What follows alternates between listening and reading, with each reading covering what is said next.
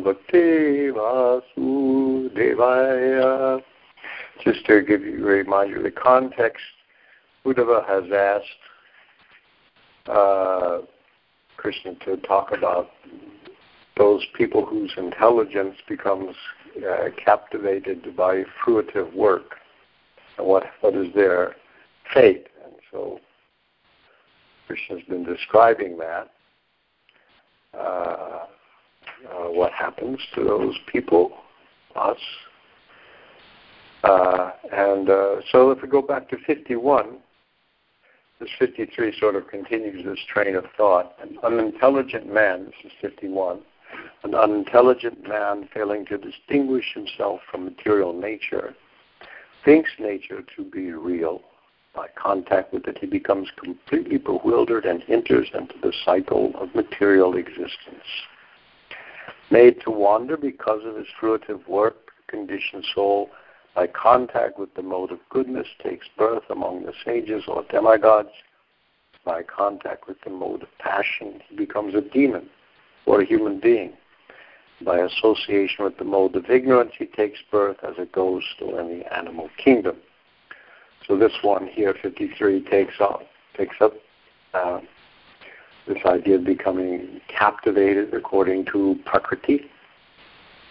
It says here, 53 goes like this: Nrityato gayantat pashan yataivanu karoti tan evam buddhi gunan pasyan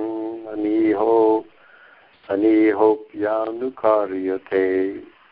Just as one may imitate persons whom one sees dancing and singing, similarly the soul, although never the doer of material activities, becomes captivated by material intelligence and is thus forced to imitate its qualities.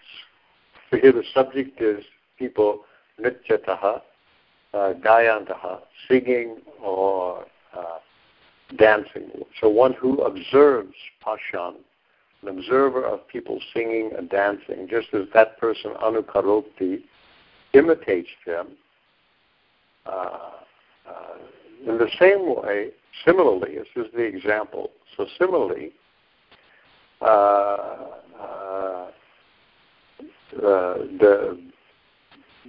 the soul, they put it in here, seeing this, the person actually, although himself aniha, not engaged in activities, is not doing anything, he's never the doer of material activities, becomes captivated by buddhi gunan, the material qualities of intelligence that's affected by the gunas, and therefore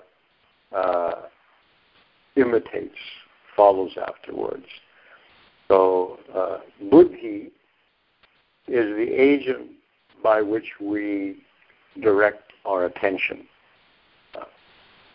And it very much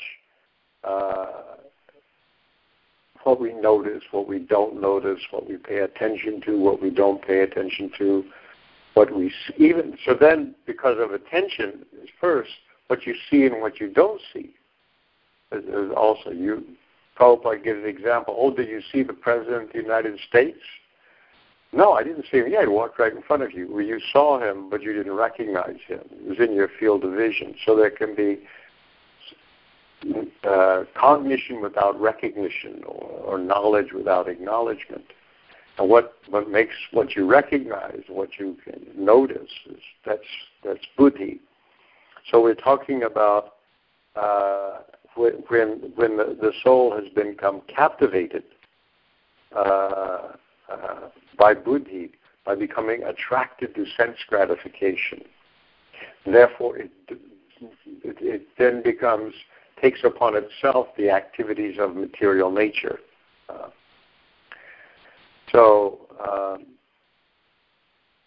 Here very interesting. The purport in the BBT. I'll read Vishwanath Chakravarti first because this is in chronological sequence. Vishwanath Chakravarti says, by the way, the translation based on Bhanu Swami did, just as one may imitate persons whom one sees dancing and singing, similarly the soul, although never the doer of material activities, is thus forced to imitate the qualities of the intelligence, the buddhi gunan. And so Vishwanath Chakravarti Thakur says, though the jiva is different from what he sees, we discussed this a lot last time, the difference between the seer and the seen. Though the jiva is different from what he sees, he accepts the qualities of what he sees. An example is given. Just as a child follows in his mind the tunes, beats, and the rasas depicted by a dancer or singer on seeing them, the jiva is made to imitate the qualities of the intelligence by the force of the gunas. So here's the example of a child watching a drama, with a musical drama, and so he becomes absorbed in it and then captivated by it. So here in the current kind of purport, sometimes people are captivated by professional singers and dancers and imitate within their minds the musical rhythms and melodies of the performers along with their romantic, humorous, or heroic emotions. So here Vishwanath Chakravarti attributes it to children, but here we now have modern media and people sitting in a movie theater with the gawping at the screen and undergoing whatever these people are undergoing, right? So they say people sing songs heard on the radio and imitate dances and dramatic performances. Notice how radio is so obsolete now. Heard on your iPhone, you know. Anyway, people sing songs heard on the radio and imitate dances and dramatic performances seen on television or in the movies and theater, entering into the emotions and arts of the performers. The conditioned soul is similarly captivated by the concoctions of the material mind and intelligence, which convince him that he can become the enjoyer of the material world.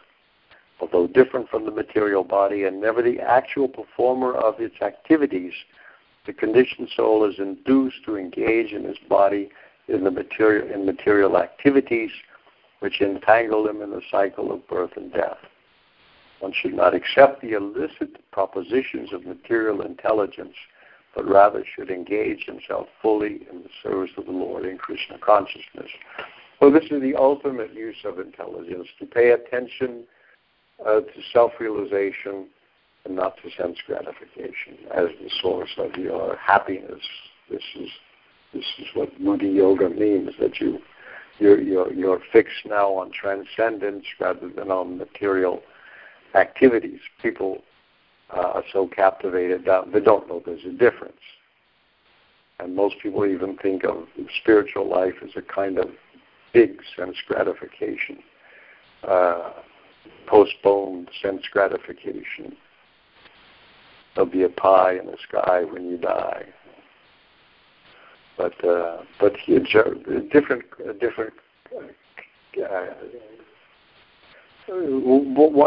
One who is very captivated by material sense gratification cannot imagine the nature of spiritual happiness, because it's totally devoid of selfishness. Whereas normally sense gratification makes you selfish. You want more, and you want to keep it away from the other people who want it from you, and so but spiritual happiness is an entirely different quality. So now,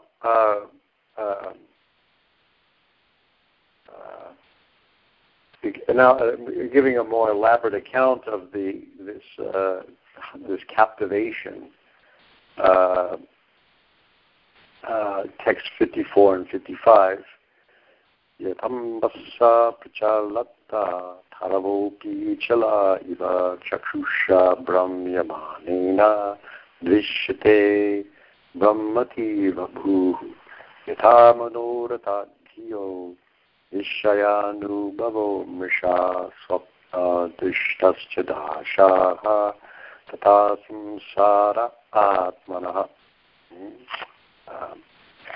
The translation is, the soul's material life, his experience of sense gratification is actually false, O descendant of Dasara. Just like trees' appearance of quivering when the trees are reflected in agitated water, or like the earth's appearance of spinning due to one's spinning his eyes around, or like the world of a fantasy or a dream.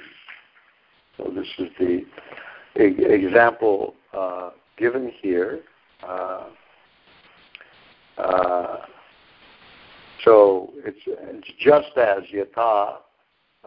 You have the structure here, yatha, and then at the very end, tata. As this, so this. Yatha, as ambasa pachalata tarava.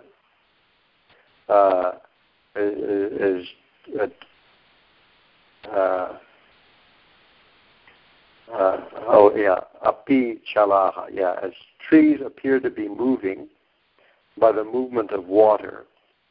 Now here, there's two different ways I think you can think of this. Here in the BBT purport, they think of looking at water that's ruffled by wind or little waves, and so the trees quiver even though they're still. The other example from Vishwanath Chakravarti Thakur, if you're on a boat and the current is gliding you by trees on the bank, it may look to you like the trees are moving in the opposite direction. Where there's this appearance of motion, where there is no motion, so this just because it says only as trees appear to be moving when there's water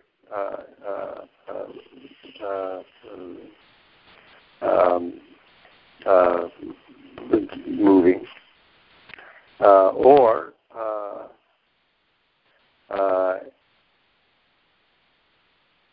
when the eyes are spinning about, it looks as if the earth is spinning. We always like to do when I was a kid, somebody'd spin you around a lot. You'd hold on to the hands of an adult and he'd spin you around, and then you'd sit there dizzy, and you're sitting there and the whole world seems to be moving, something like that. Or when you spin your eyes around, I guess something, I've never done that, but anyway. So that's one thing. It's trees and water, or when you're, say, dizzy, the earth appears to be moving. And they use the word here, which we'll talk about. This you see it twice here, brahmya, brahmati, brahm, which means two things, actually. This verb, it means to move, to wander about, to roam, to roll the eyes is like that. The movement of bees is flying around is like the drum. But it also means to be perplexed or to doubt, like the mental side of it. So both of these, and these verses are dealing with this. So you notice the word is repeated here, brahmyamanena, for the eyes, and then the earth, brahmati, appears to be moving. also. And then as here's another word that showed up earlier in the text 1441, manarata, a mental fantasy. I mean, what other kind of fantasy is a mental? But anyway, the ideas of entertained in a fantasy. So all these are the examples. Like the world of a fantasy or a dream. So then we get the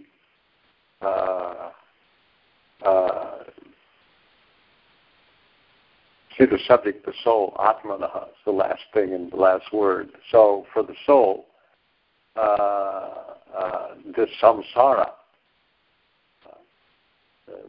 the material life of repeated birth and death,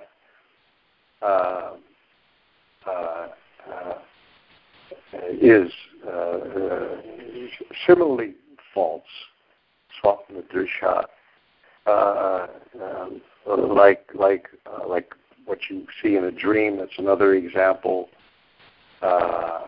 Where's the tata? Yeah, tata. That's very end. Tata samsara atmana. So for the soul, so like water, like a tree seen in the moving water, or by the earth spinning around because the eyes are turning, as the ideas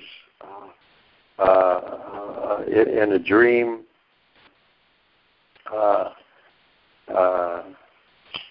fantasy.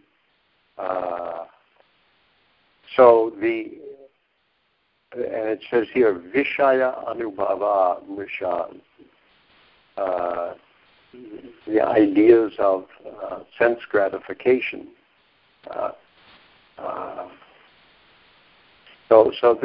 These are all false.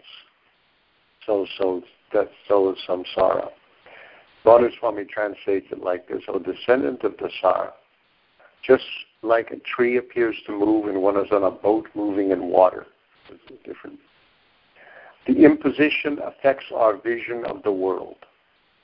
Like the earth appearance of spinning due to spinning of one's eyes around, the imposition affects our own mentality. Like the world of a fantasy or dream, the imposition is illusory. Enjoyment of objects leads to samsara for the atma. This is how it's understood here. These are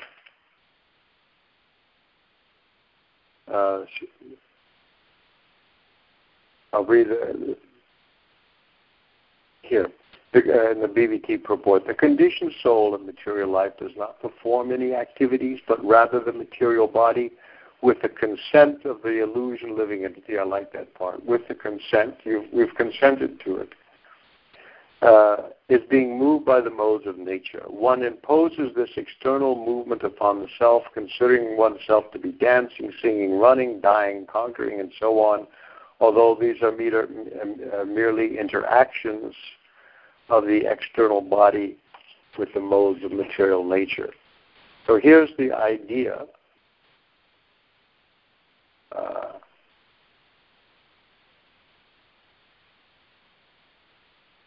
Here's the idea of illusory superimposition. The example is given like you go into a dark room, you go in the tool shed in the back of the house, you get a tool shed, and you open it, and you're in the bright sunlight, and then you open the dark door, and you look inside. Temporarily, your eyes have to adjust to a dark, and there's a rope sitting there.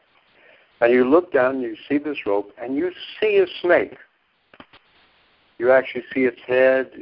You can see the little markings on its back. And you jump back because there's a snake in there. And then your eyes get used to the dark, and you say, oh, yeah, it's just a rope. But you see the snake. So you've imposed from your own memory this idea of a snake upon the rope. This is the example of illusory superimposition. So what happens to the body and the mind, we impose, this is happening to me, this is my autobiography or my biography, this is what happened to me. And it didn't. It didn't happen at all, but we've accepted it on us. And so what causes this false identification, this is the point here, is that it's sense gratification that does this. And here, why they're using this word of this agitation word, Brahmati, Brahm, moving, agitated, bewilderment, perplexity. They all fit in together like here. So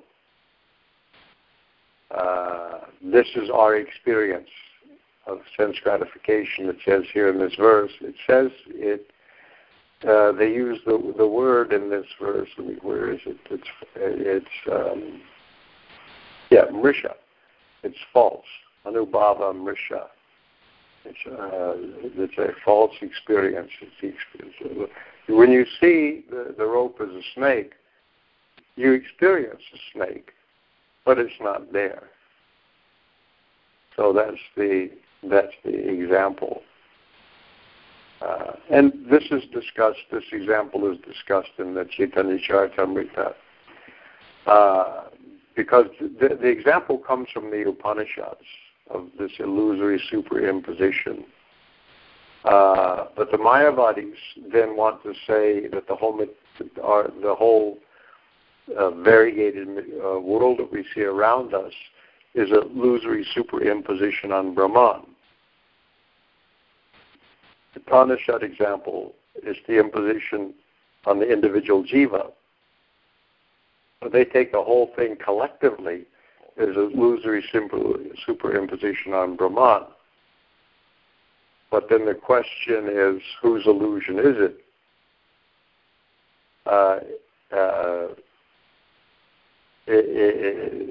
Because if it's Brahman, if Brahman is illusioned,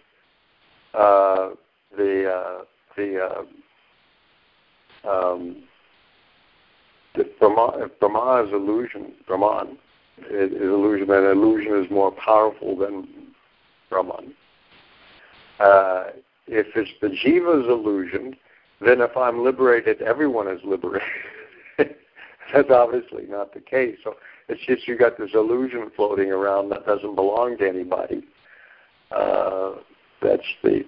Unless therefore the Mayavadis have this idea that you cannot speak of illusion, Maya, or avidya either as existing or as not existing, because sometimes they need it to exist and sometimes they need it to not exist. So you can't think of it as either way.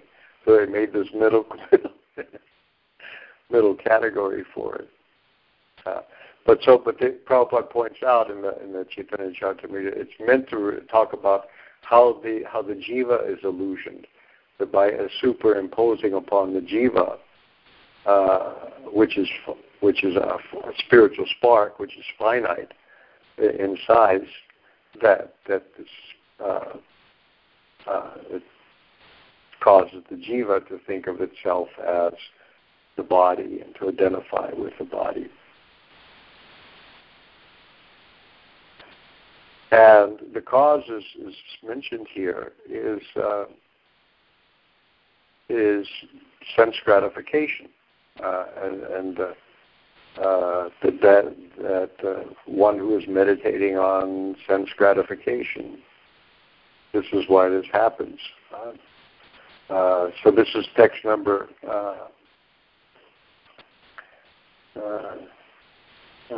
56 makes this a point. Arte yavidyamane-ti samshushti na nivartate jayato vishayan asya swapnenartagamo yata. For one who is meditating on sense gratification, material life, although lacking in factual existence, does not go away, just as the unpleasant experiences of a dream do not. They use this word here, avidyamane, not existing. It comes from the actual avidya, but it's in Vedanta philosophy, it's illusion for something that's not present or not existing. So they translate it that way.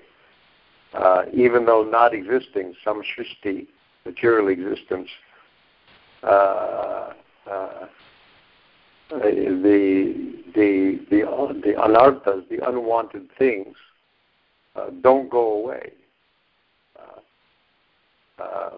For one who is meditating on sense gratification, material life, although lacking in factual existence, does not go away, just as unpleasant experiences of a dream do not. If you're in the dream, you're suffering. You wake up, oh, it's just a bad dream. But while you're in the dream, you don't see that. So the way the material world works is that when we are trying to enjoy the senses, we identify with the body, and therefore everything that happens to the body we experience is happening to us. And therefore you accept old age, you accept disease, all these things, and you accept everything that is temporary. So that sense gratification is the cause of suffering. He samsparsa ja bhoga dukkha yonaya evate, Krishna says in the Bhagavad Gita, I think it's 5:22. Yehi samsparsa ja bhoga. Those those pleasures which arise, samsparsa ja, ja means arise, samsparsha, from the contact between the senses and the objects, it means dukkha yonaya evate. They are, in fact, the source of all dukkha, suffering. So he's announcing that the world is just the opposite of what everybody thinks. We think you bring the senses into contact with the object, it feels good, okay, that's it. I just keep that up. But you can't keep it up, that's the part, because the next line, adyantavanta, these pleasures have a beginning and an end. You can't keep them up. And therefore, he says, those who are wise don't actually take any delight in them. But those pleasures that we enjoy them, then that's what causes the false identification of self with the body. You cannot enjoy sense gratification and also not acquire and reinforce false ego. That's the difficulty. You cannot enjoy and be renounced at the same time. It doesn't work. Otherwise, if you're renounced and some pleasure comes, you're detached from it as just as you would be from pain. They would be the same. You'd see them. All the Bhagavad Gita talks about seeing these things as the same. That's how it happens.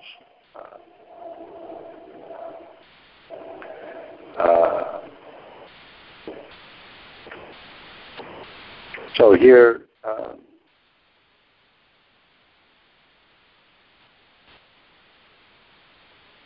so just elaborate on this.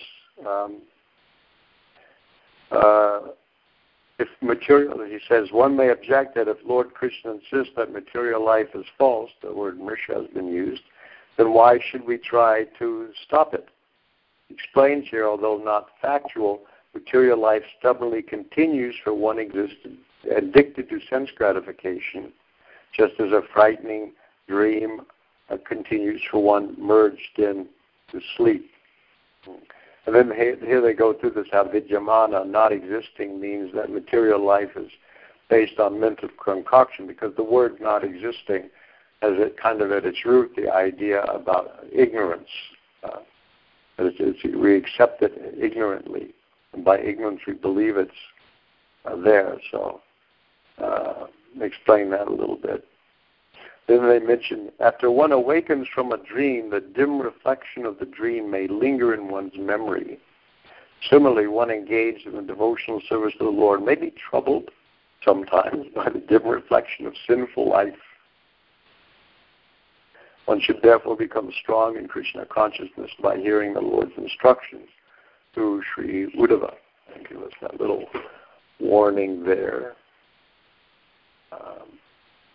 Here,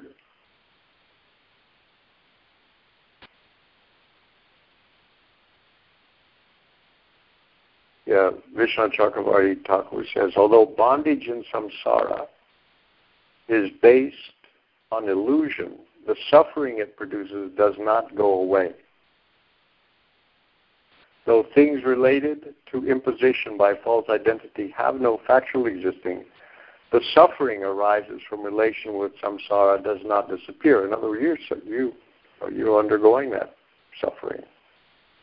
It does not disappear for a jiva who meditates on sense objects with intelligence directed at enjoying. So notice how you very nicely said that the intelligence is directed at enjoying. That's the problem.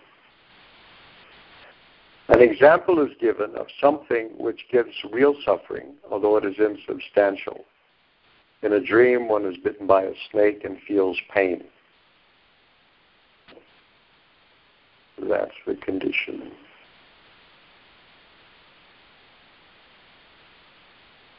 So the next,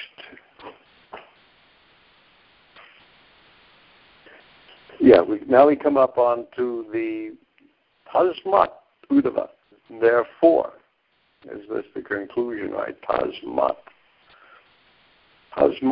Uddhava Ma Bhukshva Vishayan Asad Indriyaya Atmagrahana Nirbhatam Ashad Vaikalpikam Brahmam.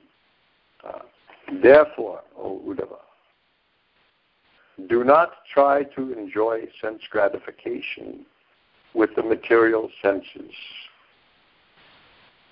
See how illusion based on material dualities prevent one from realizing the self.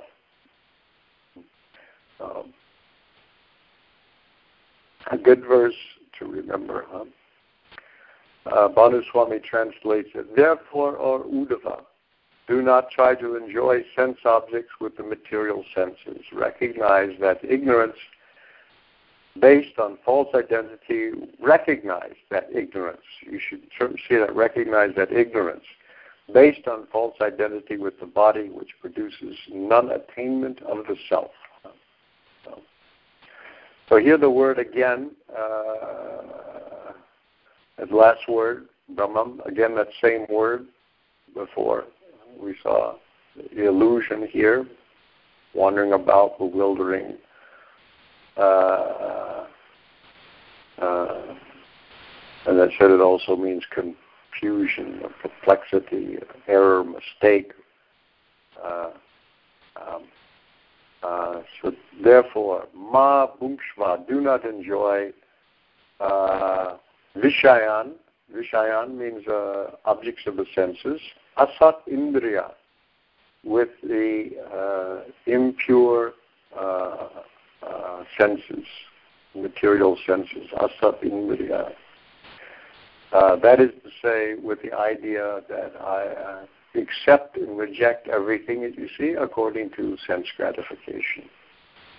As devotees, we deal with the sense objects, but we accept and reject according to Krishna service. And therefore, the fangs are pulled.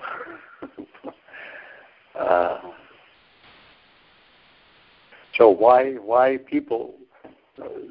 this is a very important thing. There's a science of self-realization, a science of the self. one can actually have spiritual experiences. The qualification for having that experience is becoming free from the enjoying spirit and the enjoying mentality, the changing, the intelligence to be directed at self-realization rather than sense gratification. Those people whose intelligence is directed at sense gratification will never be able to experience anything like I'm not the body or have any other spiritual experiences. That's a fact. So those people with that mentality of sense gratification, what devotees or spiritual people are testifying to, because there's a huge literature of saints and mystics of their experiences, and because the laws of spiritual life are the same everywhere, and where people are actually on progressing in that way, no matter what their particular religious tradition may be or philosophical tradition, they may actually, if they become actually renounced and actually fixed on transcendence, have some experience of Brahman or Paramatman or Bhagavan in some way or another. And once they have that experience, they're quite convinced about it, and they are not enamored with the material world. And people can't understand what they're undergoing. It's just inconceivable that they might think, well, it must be that these mystics, there's hypothesis that somehow or other, if they're in a state of bliss, their body produces its own morphine, or there's always some kind of chemical thing like that, and we can duplicate it with a pill or something like that. They just don't understand. They cannot conceive it, and therefore they don't see it as legitimate science. And since the whole culture is based on increasing sense gratification, because after all, the economy depends upon it, people's livelihood depends upon it, increasing it more and more and more. I mean, austerity has not really helped the stock market in any way.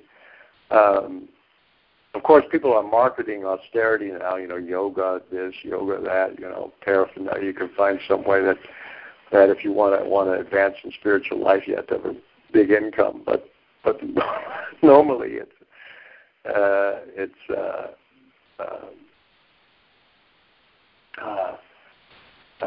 people just can't comprehend it. So we should think of sense gratification itself is for us is an act of atheism, because from our point of view, theistic point of view, everything belongs to Krishna. Once I say I'm enjoying this, then I'm expropriating it. I've become a thief, and it's mine. Maybe I want to be a little atheist, okay, Krishna, everything belongs to Krishna. You can, well, wait a minute, can I have some? You have to take it all. I had to be greedy like that, Krishna, that you are the enjoyer of everything.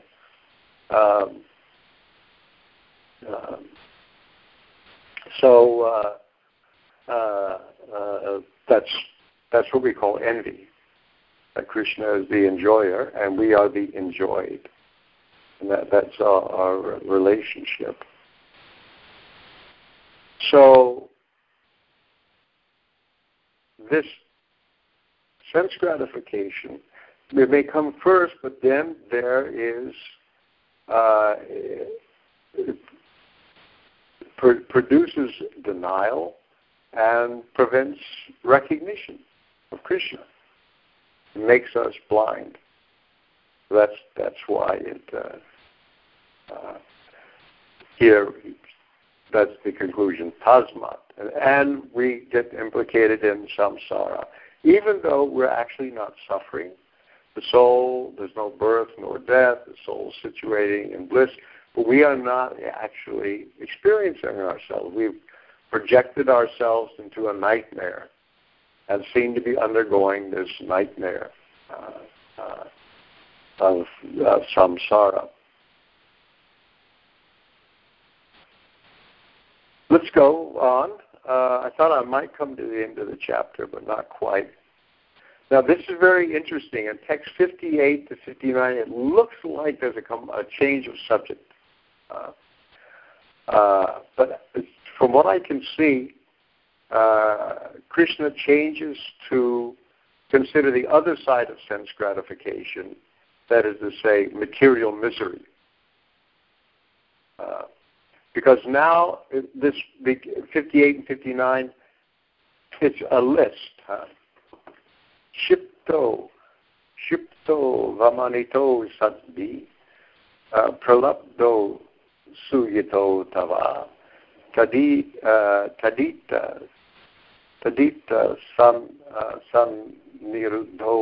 sanirudho va, rityava parihapitaha, nishtuto mutrito vajnyaya, bahudaivam prakampitaha, shreyas kama kritchakata, atmanatmanam uttaret. It's a list of 9 things. Even though neglected, insulted, ridiculed, or envied by bad men, or even those repeatedly agitated by being beaten, tied up, or deprived of one's occupation, spat upon, or polluted with urine by ignorant people, one who desires the highest goal in life should, in spite of all these difficulties, use his intelligence to keep himself safe on the spiritual platform. He just goes on, right? So it seems to be like just the opposite. So these are the word, shiptaha, translated as insulted. Well, there's 2 meanings of shiptaha. Vishwanath Chakravarti points out, either pulled outside, in other words, taken out of your house. Think of, when you think of all these, think of what's going on right now in Syria or Iraq, right? Where somebody comes in and like pulls you out of your house and does all these things to you because, you know, a Sunni or Shiite or whatever it may be. So this is shipta, either abused with words or pulled outside, taken out of a house. Then avamanita, neglected or ridiculed, insulted,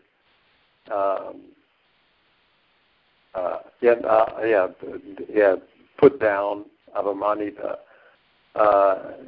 insulted, ridiculed by asadbi, by bad persons. Well, then pralabdaha, they put down as ridiculed, suyataha, envied, adava, or else, taditaha, chastised. Chastised means physical punishment. That's the real meaning of chastisement, is physical punishment, or the root kind of idea of it.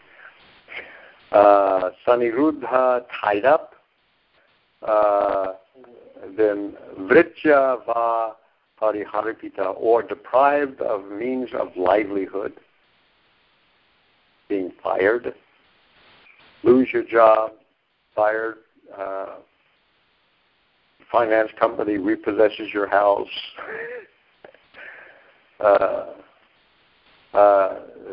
nishyutaha, spat upon, or mutrinaha, urinated on by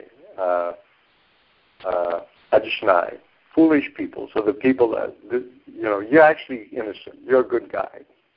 So these people that are doing it, they're all idiots. They're bad people. But somehow they're doing this to you, right? Bahuda evam. Bahuda means either in varieties of ways or over and over again, repeatedly, or Bahuda Nija Sarvashat, just all kinds of different ways of doing these things. Therefore, prakampitaha, disturbed or agitated. So here's the same person, Shreya Kama, one who desires the highest goal in life. This person, Krishcha Gataha. The word Gataha means fallen into difficulty or undergoing difficulty. Krishcha Gataha, that person. Atmana Atmanam Udaret. He should save himself by himself. So here, by his intelligence. That's how he should do it.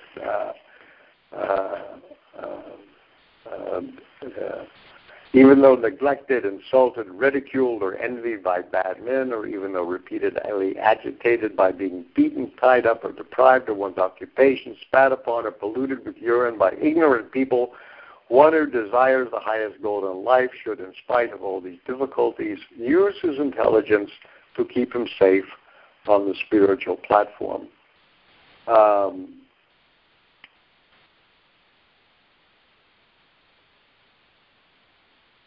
This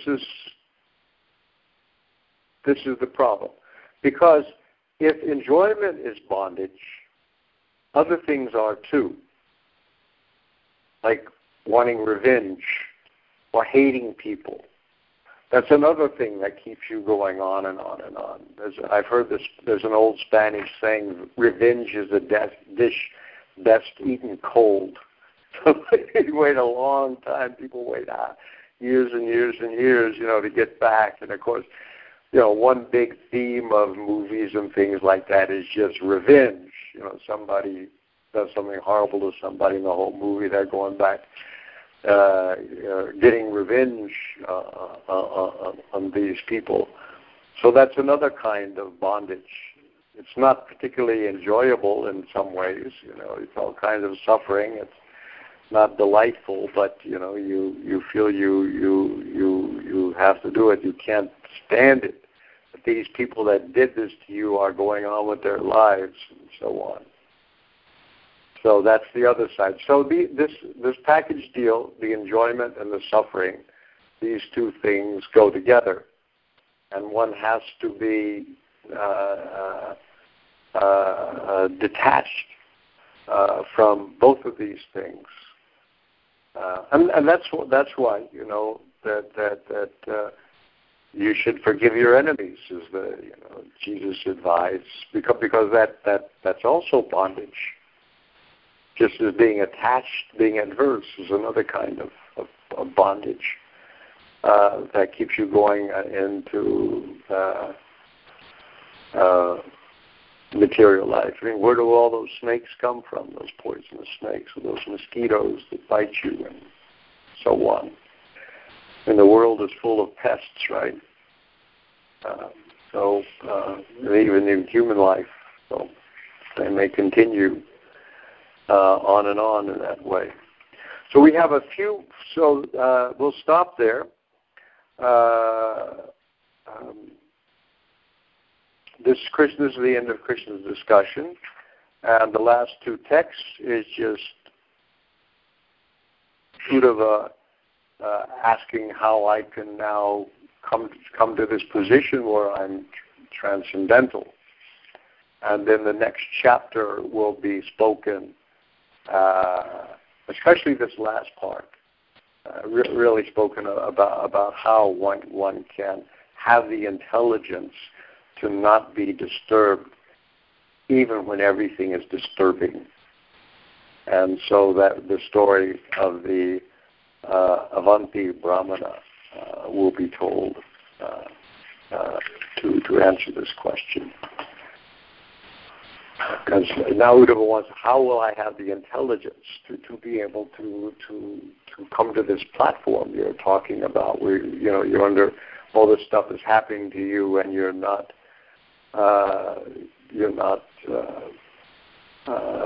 able to endure these things with equanimity without being disturbed.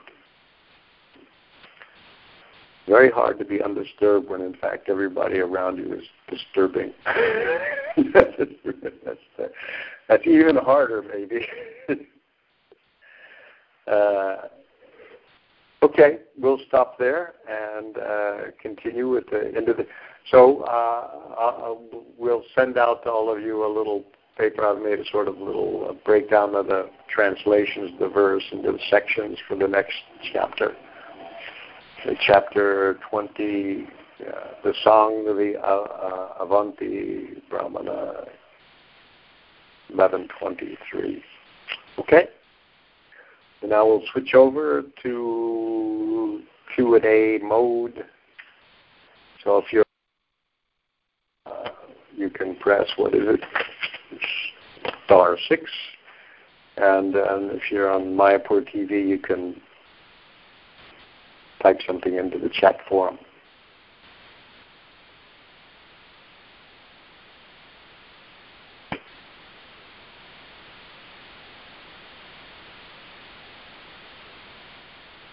I have a question on my phone. Mm-hmm. Hare Krishna, please accept my humble obeisance. Hare Krishna, can you speak up a little bit? We can't quite hear you. Yeah, okay. Can you hear me better now? No. Hello? No? Hare Krishna? Can you hear me? As loud as it goes? Yeah. So you can repeat it then. Yeah. Why don't you just speak it and then I'll repeat it? Okay. Can you hear me, Shavya? A little bit, yeah. Okay. So I have a question that while everything is illusion around us, all the things that are happening to us is illusory, our reaction, even our reaction to those events is reality, since it molds our consciousness. Could you hear? I'm not quite. You're getting louder now. Why don't you repeat yourself? Okay. So if all the events that come to us and things are happening is actually part of illusion, my question is, isn't our reaction to all these events is part of reality since it molds our consciousness? I'm not quite sure what the question is. I couldn't hear all the words. Is our reaction... Are you saying that is our reaction also part of the illusion? Is that what you're saying? Is our reaction to the illusion of the material world also illusion? In my opinion, it's a reality because it molds our consciousness. So is it part of reality, our reaction? If I accept these things that happen in the material world, whether good or bad, as happening to me, then I'm implicated, and then I act in certain ways in response to that. It gets me further implicated in material nature. If my response, on the other hand, with intelligence, is with the understanding that this is not happening to me, I'm not the body, I'm not the mind, and I should I learn from that to become detached from these things and to understand that my actual real life is elsewhere, then I won't become implicated. So what implicates me is this idea, we don't usually go around thinking I am the body, but that's me, that we accept ourselves as a material product, we identify with it, and we begin to identify ourselves as devotees of Krishna. Gradually we also understand that identity. Well, even though when I engage my senses in Krishna's service, then that starts to destroy the false ego. And these two sides of false ego, one, I'm the body, and the other, I am the enjoyer, and therefore I'm not Krishna's servant. Those all, it's a package, it's a bundle. So the more I become Krishna's service, the more I also can understand I'm eternal, because that's my Sanatana Dharma. I am the servant of Krishna. That's my identity as a soul. And if I engage that body in the activities of the soul, then I don't identify as something separate from Krishna. And then there's no problem with material existence, actually. The whole world looks different. It becomes as good as Vaikuntha. Prabhupada has said that, even though it's not for everybody like that, but for the devotee, because you see Krishna's hand everywhere. And you see Krishna's doing things everywhere. And that's such a wonderful thing to see, that Krishna's everywhere, that you appreciate Krishna in that way. Then you're happy no matter what. I don't know if that answers the question. I'm not quite sure I understand it. But. Thank you. Thank you. Thank you, Shweta. Hare Krishna.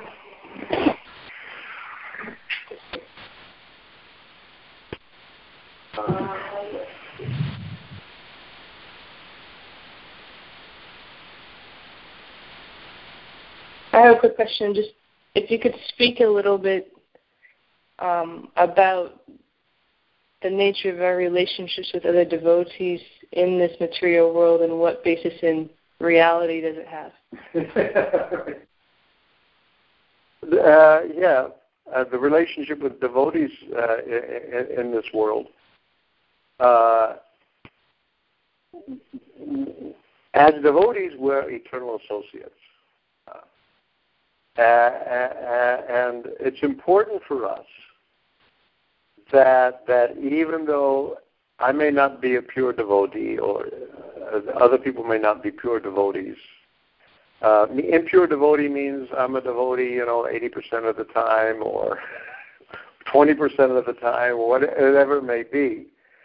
What we have to do is appreciate people, maybe not for what they are right now, but just the very fact that they're interested in advancing in spiritual life, that they understand, at least that's what their goal is, that they are unfortunately tied down by one problem or another, that maybe that's not my particular problem. I have other problems that somebody else may not have.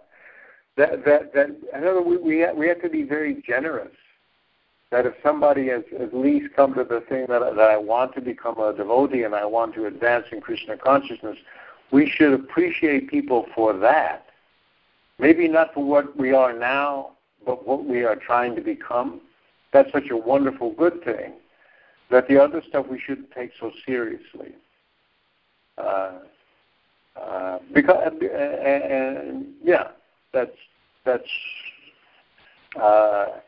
Because here's the thing. I mean, Vaishnava aparad, that's like the first offense mentioned against the holy name.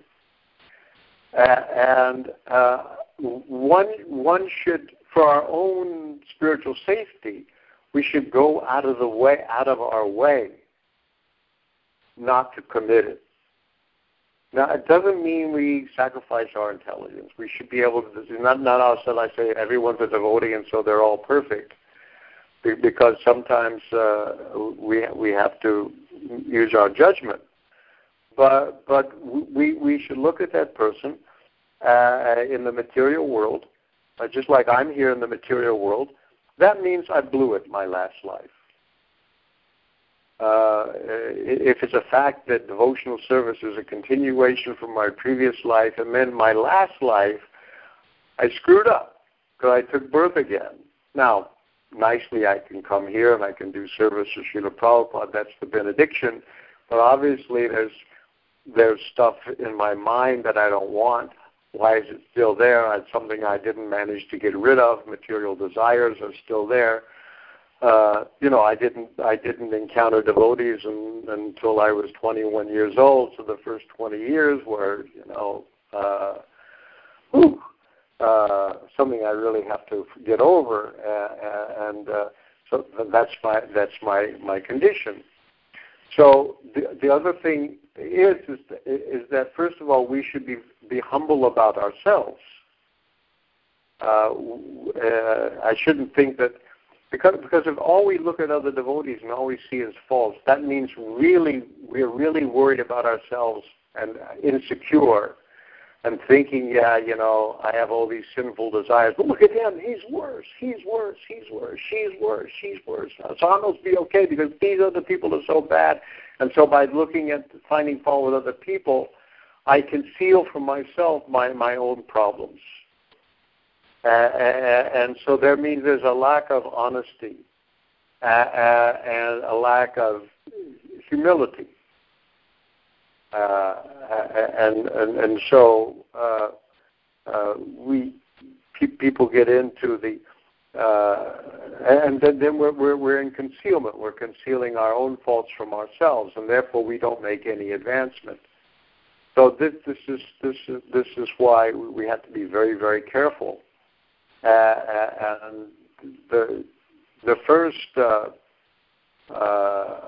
qualification of a devotee is sharalata, simplicity or absence of duplicity about ourselves, and we if we come to the Krishna consciousness movement, but somehow or other we've got some kind of foothold in this movement.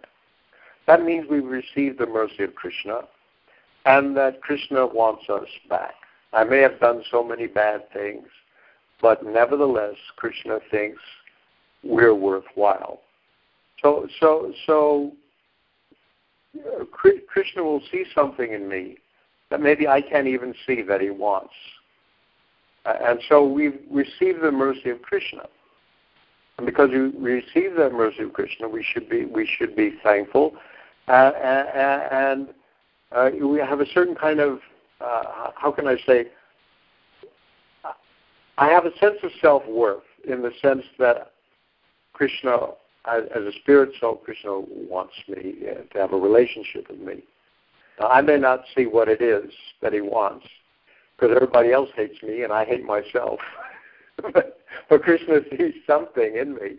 So I can at least feel secure enough that I don't have to keep all the unnecessary mental effort of maintaining a false ego. Because maintaining a false ego is really, really a job, and it's draining. And we have to always be lying to ourselves and always have to be shoring it up. It's like trying to keep a dike that the truth is trying to break down. So we can give up. And life becomes a whole lot easier when we stop doing it. And part of that maintaining is a false ego is trying to think ourselves better devotees, just like the materialists in our neighborhood. Their thing is, I have a bigger house, I have a better job, I have a more beautiful wife, I have a more this, that, the other thing. I'm better in so many ways than the others. We shouldn't bring that mentality to Krishna consciousness, but now, I have a bigger position in this con, or I'm more advanced than this person, I'm more advanced than that person. That's importing something extraneous into the Hare Krishna movement. People are very successful at doing that, and by ourselves embarking on a sincere path of humility, that'll be the best thing we can do to help other people also get on that path.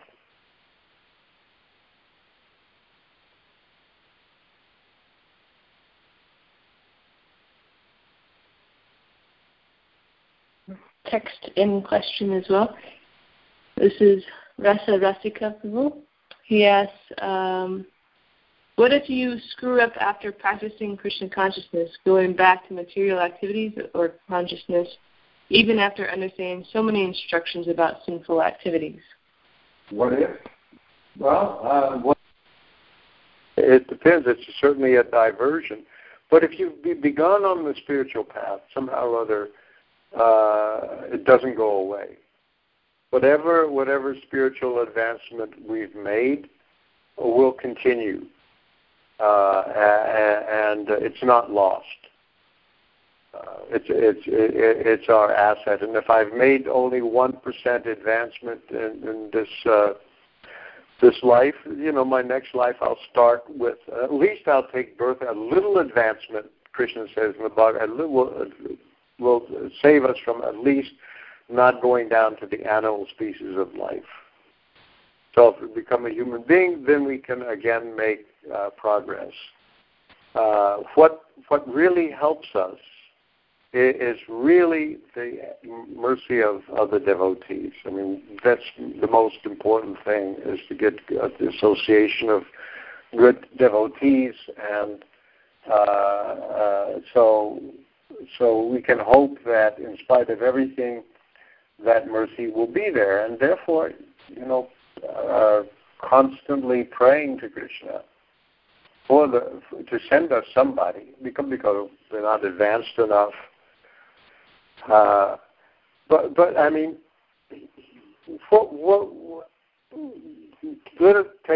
we should try to take an honest inventory of our situation in Krishna consciousness, our virtues and our faults, and we should fix in our determination to make advancement in Krishna consciousness. And right now, all I have to do is take the next step. If you look at the whole way to go, it may look very like mission impossible. But I can take the next step. And if I'm praying to Krishna, please help me take the next step. One thing, he'll show us what it is, because sometimes we don't even know exactly where to begin. Then we begin with that, and then we take that step, and the next step, and then things will develop that way.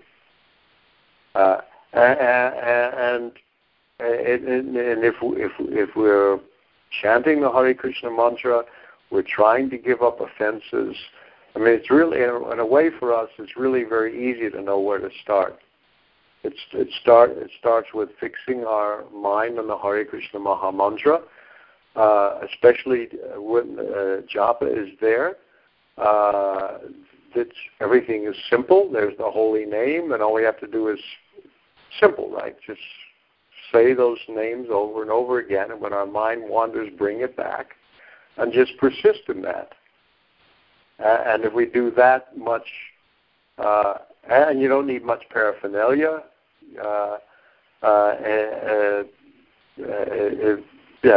it's really very elementary exercise.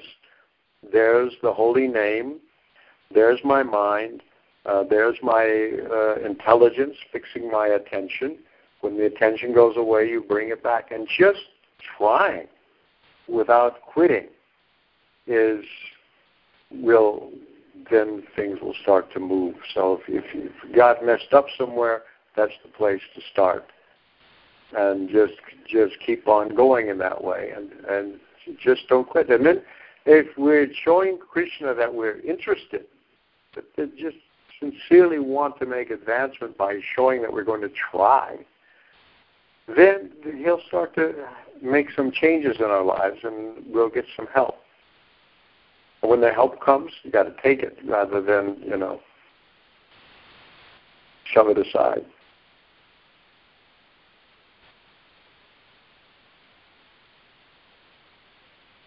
Another question.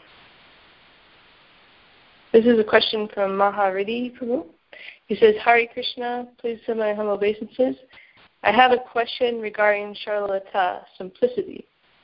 What practice do you recommend to become more frank with oneself, other than chanting, of course? Yeah, to become more frank with oneself, other than chanting. I think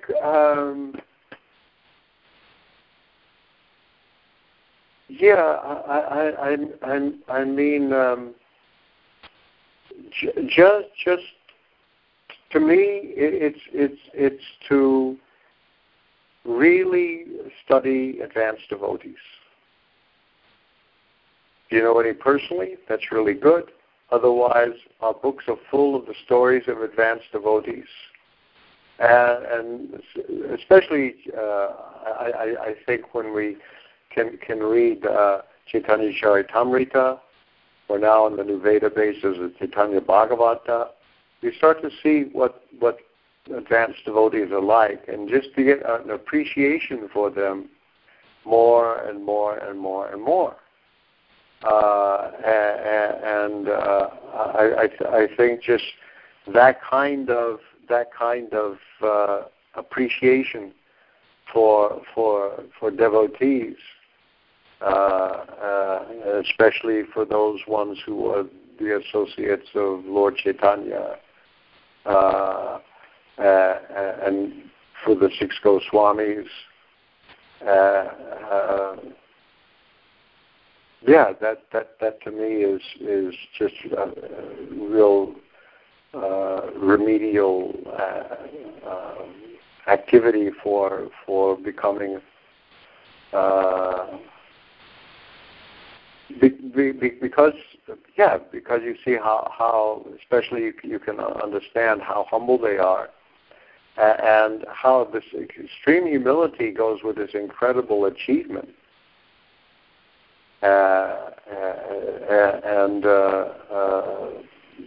You can begin to appreciate that and admire that characteristic of Charlata and other people, and then you become attracted to it. Because we're not really attracted so much to that in examples of material life. And so we need to have those kind of exemplars.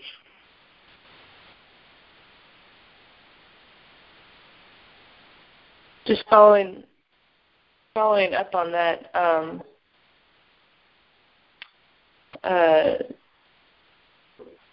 it seems like oftentimes we don't really want to go the humility route because out of fear that we won't get what we want, even if it's of a spiritual quality, right? Like we kind of have to fight our way up the ladder to, Krishna to recognize us or whatever it is. That's kind of ingrained in us. Would you say that's true? It's like a lack of trust in the path of humility? Well, I suppose some people may be afraid of that. But if it won't get you into any spiritual trouble. There may be some material difficulty. You may get taken advantage of once in a while, but that won't hurt you spiritually. I think it's worth the risk if you think you might get, somehow or other manipulated by some unscrupulous person who's not really a good devotee and wants to take advantage of you. But the point is that you're dealing with Krishna. Krishna's in the heart, and Krishna wishes us well at all times. What can go wrong with this? I mean, you're protected, and sometimes it may seem that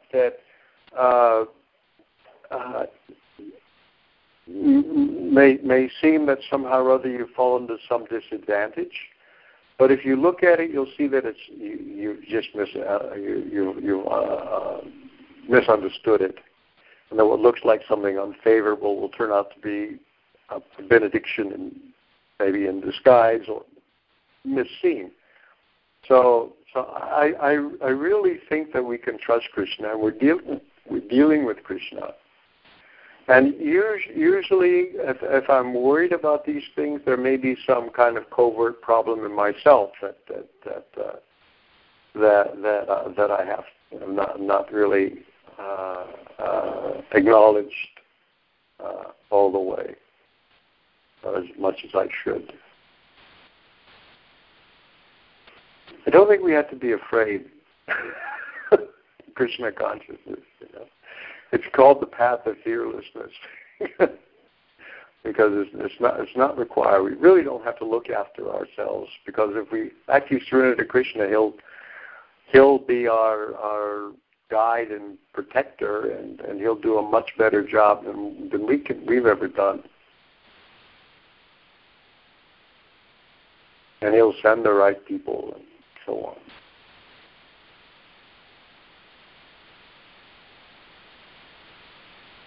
Okay? Okay, we'll finish up. So that's it for this time. So we will... Oh, another question. Okay.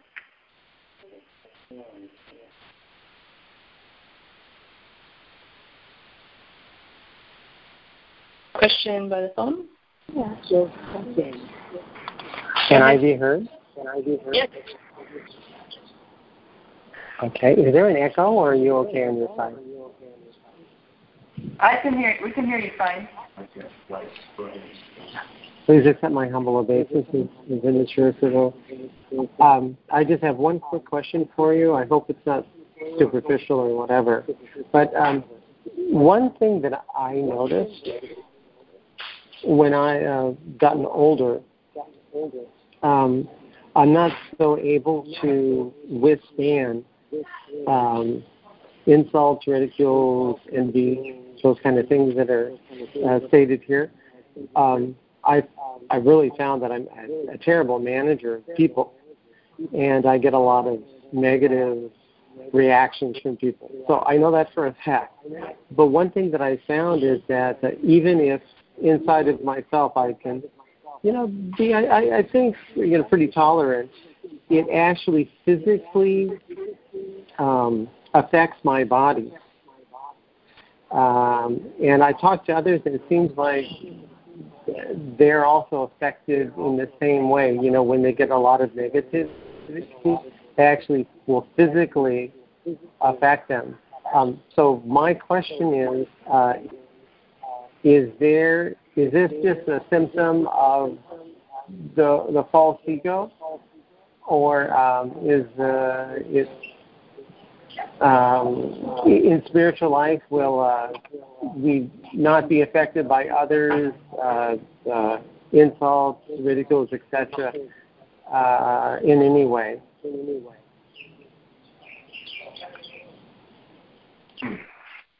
You mean that if we undergo some of these problems, then one of the things that happens, just like in a relationship, is that tension builds up in the body, and then we get headaches and all kinds of things like that. Is that the question? This is what happens sometimes. It actually, the mental distress becomes physical distress. Of course.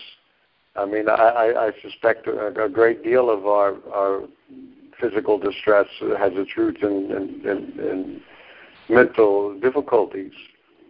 And there's some things you can attack things sometimes from just going out and getting a good walk, or changing your environment a little bit, or you have to do a few things to get in a place where you can just relax and get out of get a breath of fresh air or something like that. That's useful. That's a good thing to take care of. But that's one of the downsides that even Prabhupada complained about getting headaches, sometimes from having to deal with the management problems in our movement. So these things can happen.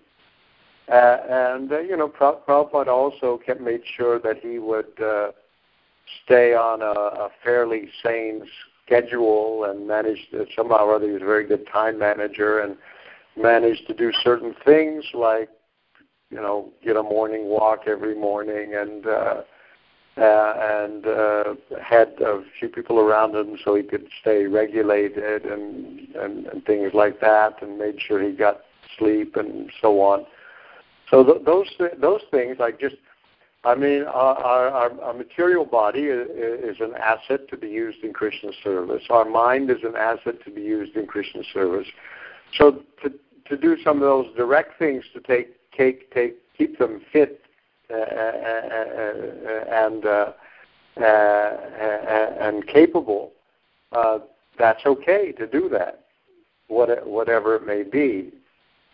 And sometimes it involves some kind of exercise or some kind of form of relaxation.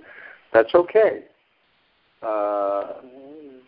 If it's favorable for devotional service, you should accept it. I don't know if that answers your question. But Sure, that's helpful. Okay. I mean, you don't have to feel guilty about maintaining the body for Krishna service and the mind.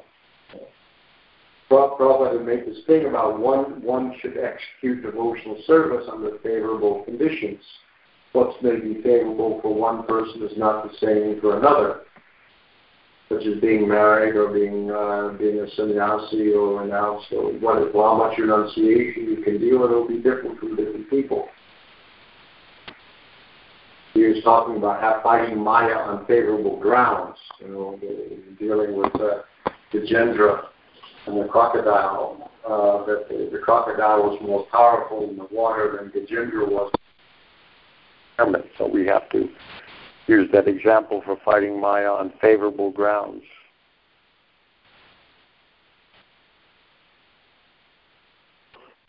But you maintain your health.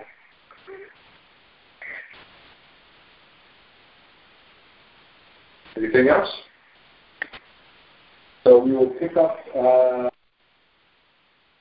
11:20 to 60, and then continue to the start of chapter 23. Thank you very much. Srila Prabhupada ki jai.